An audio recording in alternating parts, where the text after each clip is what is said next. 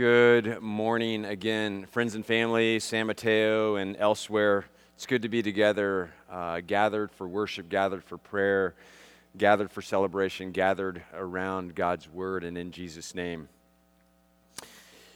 We all have experience getting ready for things in our lives. We've all gotten ready for a variety of things over the course of our lives. I remember the first time I got ready for a date, for my very first date, and what that was like, and all the nerves involved in that.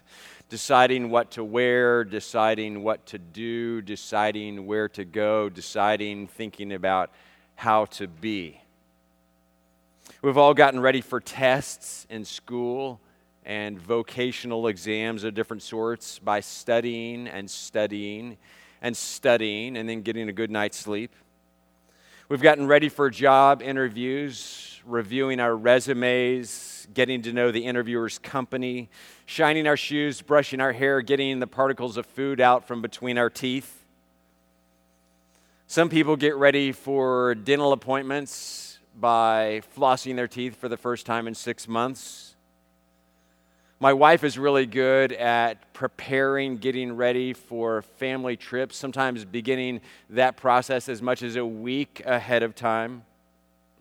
People get ready for weddings. People get ready for court cases.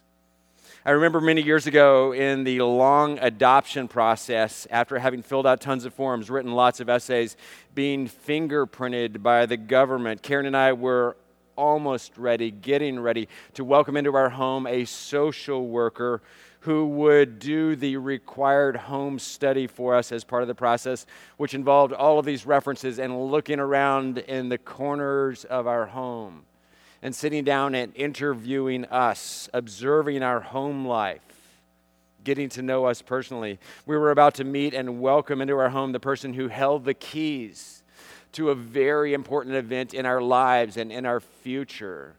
And so we prepared and we prepared and we prepared.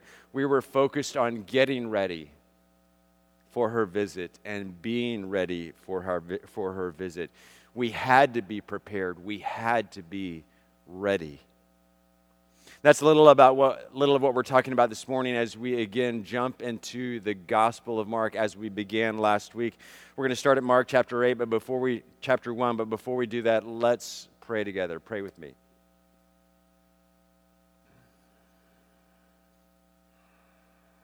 God, we open ourselves up to you. We breathe in, we breathe out. We invite you, Holy Spirit, breath of God, presence and power of God, into our lives, into our reality, into our minds, into our hearts. We open ourselves to you. Give us eyes that are good to see, ears that are able to hear, hearts that are good and fertile soil to receive your word.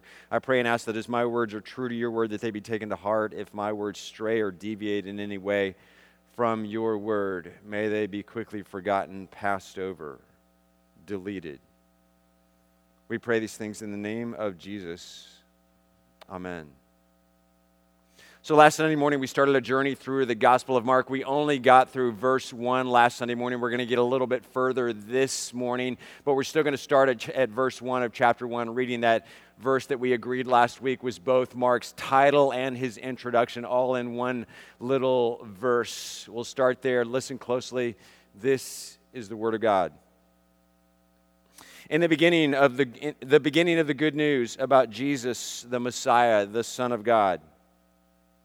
As it is written in Isaiah the prophet, I will send my messenger ahead of you, who will prepare your way. A voice of one calling in the wilderness, prepare the way for the Lord, make straight paths for him. And so John the Baptist appeared in the wilderness, preaching a baptism of repentance for the forgiveness of sins. The whole Judean countryside and all the people of Jerusalem went out to him. Confessing their sins, they were baptized by him in the Jordan River. John wore clothing made of camel's hair with a leather belt around his waist, and he ate locusts and wild honey. And this was his message. After me comes one more powerful than I, the straps of whose sandals I am not worthy to stoop down and untie. I baptize you with water, but he will baptize you with the Holy Spirit. Every one of the little sections and passages in Mark's gospel is about Mark's main character, Jesus, except for two little sections, both of which are about this man, John. We know this John is John the Baptist, though he was neither Baptist nor Presbyterian nor Methodist nor any such thing. Mark and the other gospel writers call him the Baptist, or literally in Greek, the baptizer, because that's what he did. Baptizing people is what most distinguished this John from all of the other Johns at that time in that world. And yet baptizing was only a part of what this John did, a part of his mission, a part of what he was about.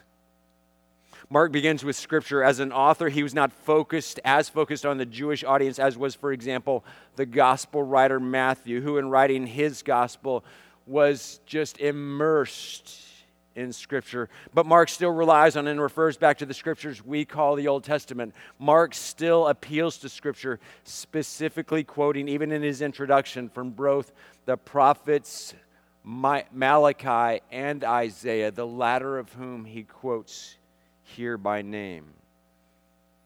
As it is written in Isaiah the prophet, I will send my messenger ahead of you, who will prepare your way, a voice of one calling in the wilderness, prepare the way for the Lord. Make straight paths for him.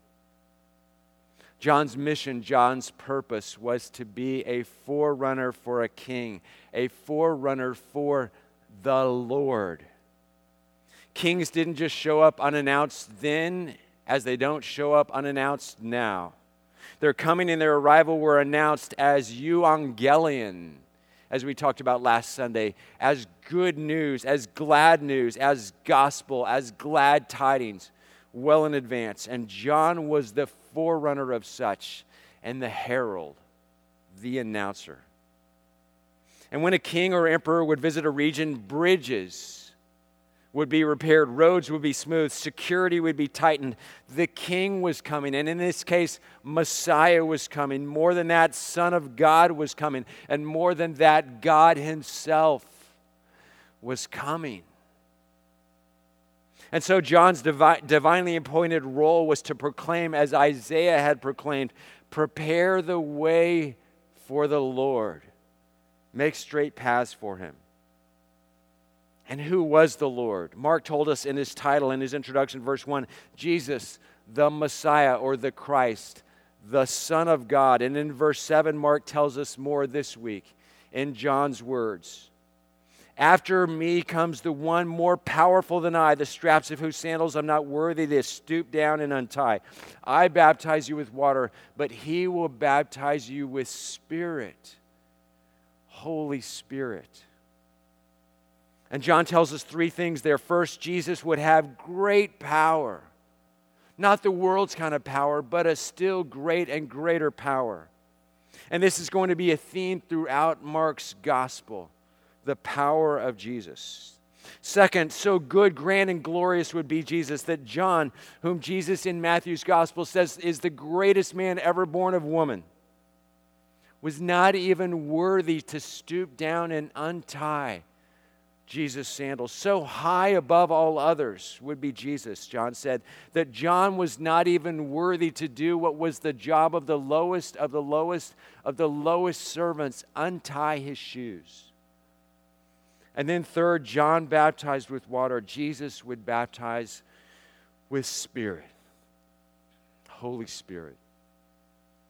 And though John doesn't tell us exactly what that means, neither here or throughout the rest of his gospel, and Mark doesn't include in his gospel anything like a Pentecost event like we read in the book of Acts, nevertheless, we infer that Jesus will confer the Holy Spirit, which in the Old Testament is only done by God.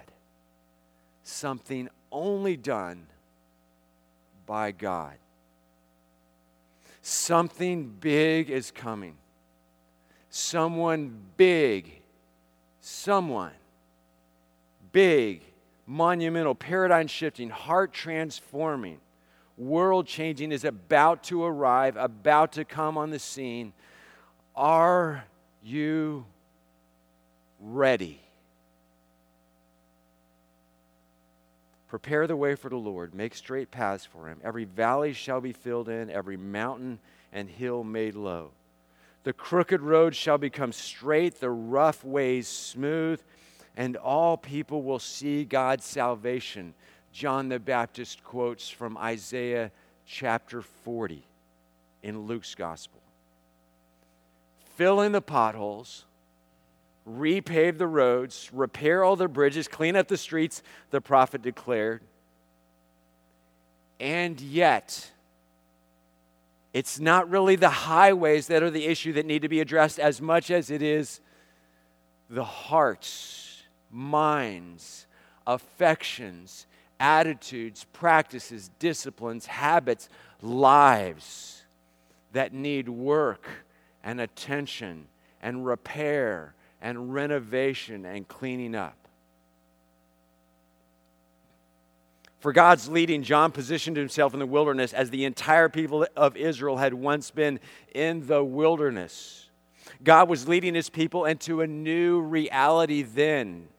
Centuries earlier, led out by Moses out of Egypt through the wilderness into salvation, and soon again now to another salvation by another whom John is now introducing.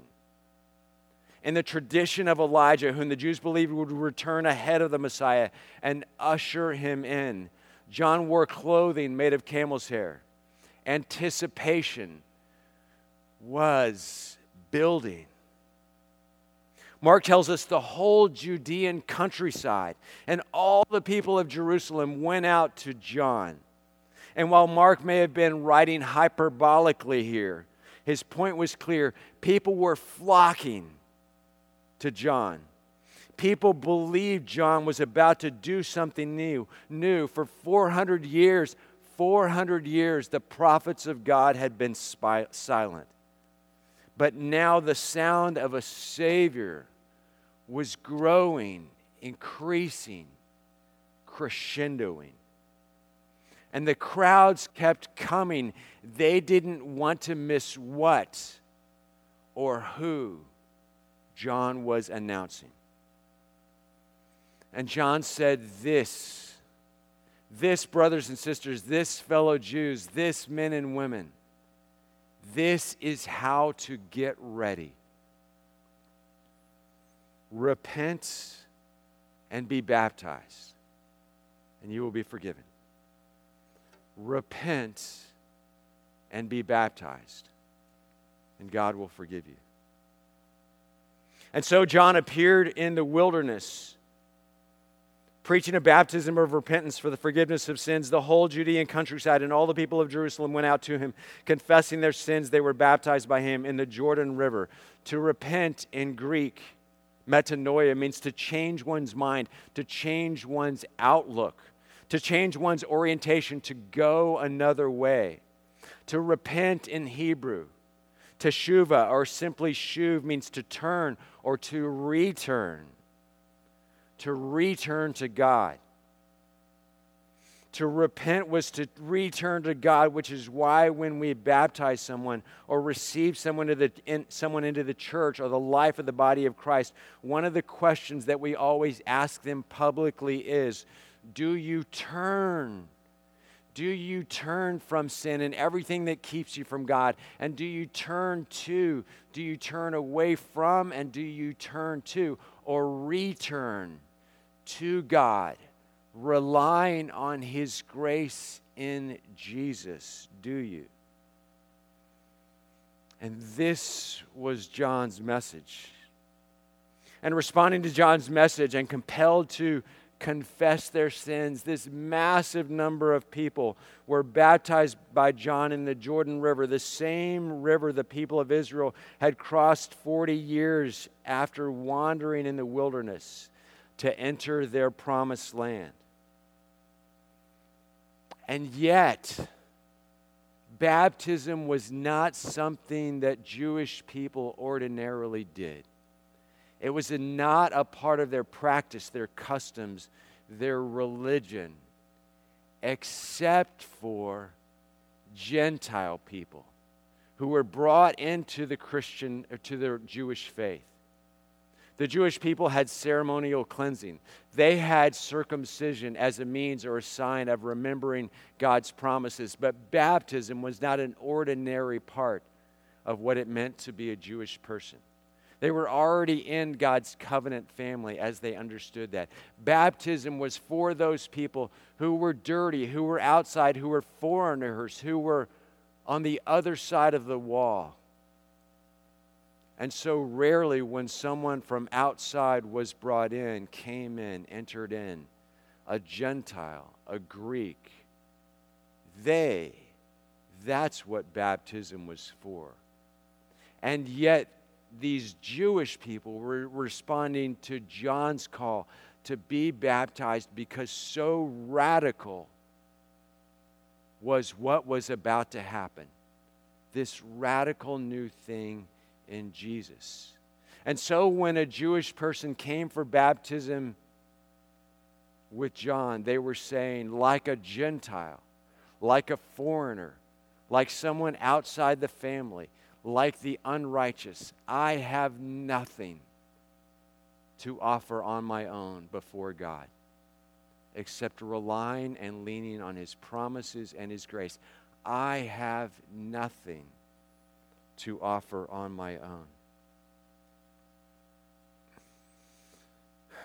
And so they came and they presented themselves for baptism, a baptism of repentance. And in doing so, by putting baptism before repentance, Mark is not saying, he is certainly not saying, that baptism forces God's hand with regard to forgiving us. That's not the way it works at all. But rather, baptism is saying, I have nothing to offer. I confess my sin. I seek your forgiveness, God, which itself is a gift and not something I can compel you, God, to do. But it is by grace alone that I submit myself to you. And in baptism, acknowledge my sin and my brokenness, my failures, my delinquency, my weaknesses of all sorts. Jesus, later on, a couple of verses beyond our passage that we'll see in the next week or two, also calls people to repentance. It's the doorway into the kingdom of God. It's the doorway into the new reality. It's the doorway into life in Christ. It's the doorway into salvation. If one wants to get ready, repentance is the way in. And along with that, confessing one's sins. I say to my kids, I'm not asking you to change, to be different, to be sorry, to repent, to do things differently because I'm mad or upset or don't like you or don't love you, but rather I'm correcting you as a parent out of love and because I love you and because it's only in realizing one's wrong and in repenting and changing and turning around and going the other way that one can live the life that God has for you, inaugurated by Jesus and available in Jesus. We can have in our minds a negative understanding of repentance, as if it's not a part of the good news. We have seen in our minds and maybe in media and maybe in person ourselves, people carrying placards condemning certain other people to hell and punishment and perdition. Signs that say, repent, repent, you evil sinner. That's not the way it is in the Scriptures. Once upon a time, there was a house painter, and the house painter figured out along the way in his practice, in his business, that if he put water in the water-based paint, that the paint would go a longer way, and he could paint more house with less paint, thus saving him money, thus making him more money. And so one day he was painting a house and got finished, and all of a sudden from heaven, boom, flash, rain, thunderstorm. Here came the rains. And because he had used watered down paint, washed away all of the paint on that house. And he looked up to heaven and went, what's up? The next day had to repaint the house. The same thing happened the next day and the next day. Just as he finished, boom, crash, lightning, bam, rain, thunder showers washed away all of his paint. And finally, after 3 or 4 days of it, he looked up to heaven and said, what's up, God? What's up? And a voice from the clouds and from the heavens came back and said, repaint, repaint, and thin no more.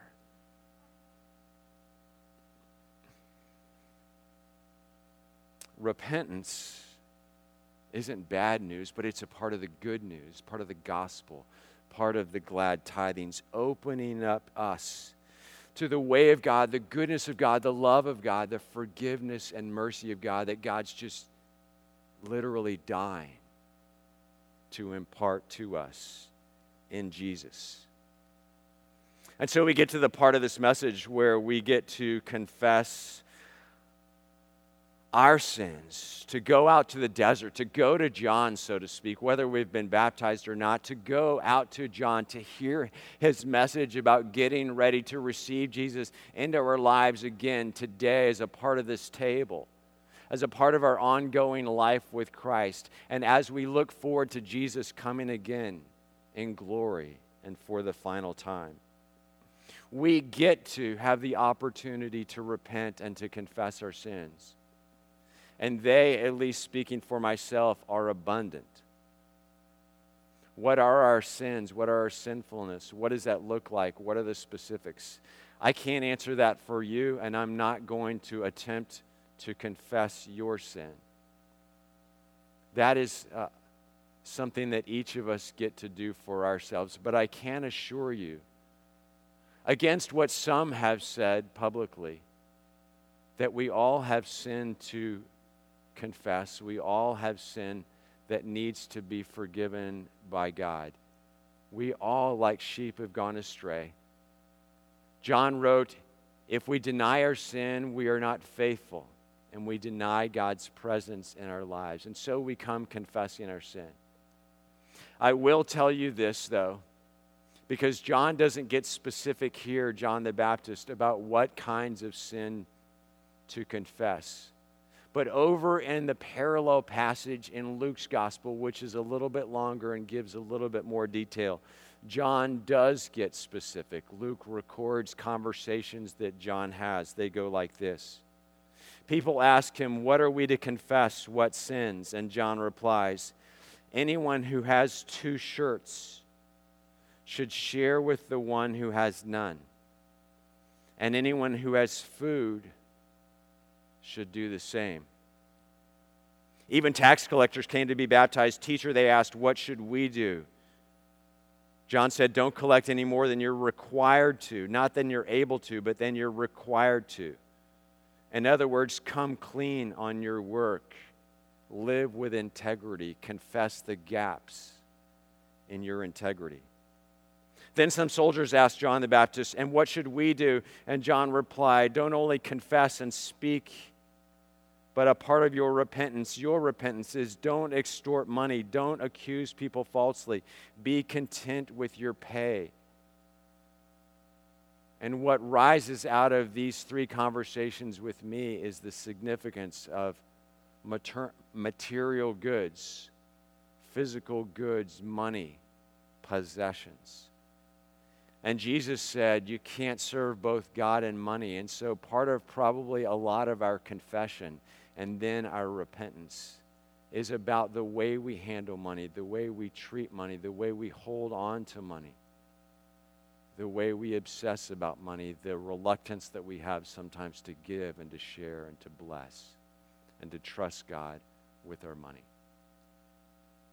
We're going to pray a prayer together as a part of our preparation for the table, a prayer that comes out of the Anglican Book of Common Prayer. I'm going to put it up on the screen in just a moment, right now actually. And let us, as we prepare to eat and to drink together, pray these words out loud. You may kneel, you may stand, whatever you need to do right now in order to let these words be your words. Let's pray. Most merciful God, Father of our Lord Jesus Christ, we confess that we have sinned in thought, word, and deed. We have not loved you with our whole heart. We have not loved our neighbor as ourselves.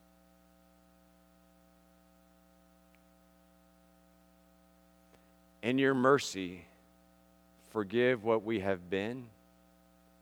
Help us to amend what we are and direct what we shall be, that we may do justly, love mercy, and walk humbly with you, our God. Amen.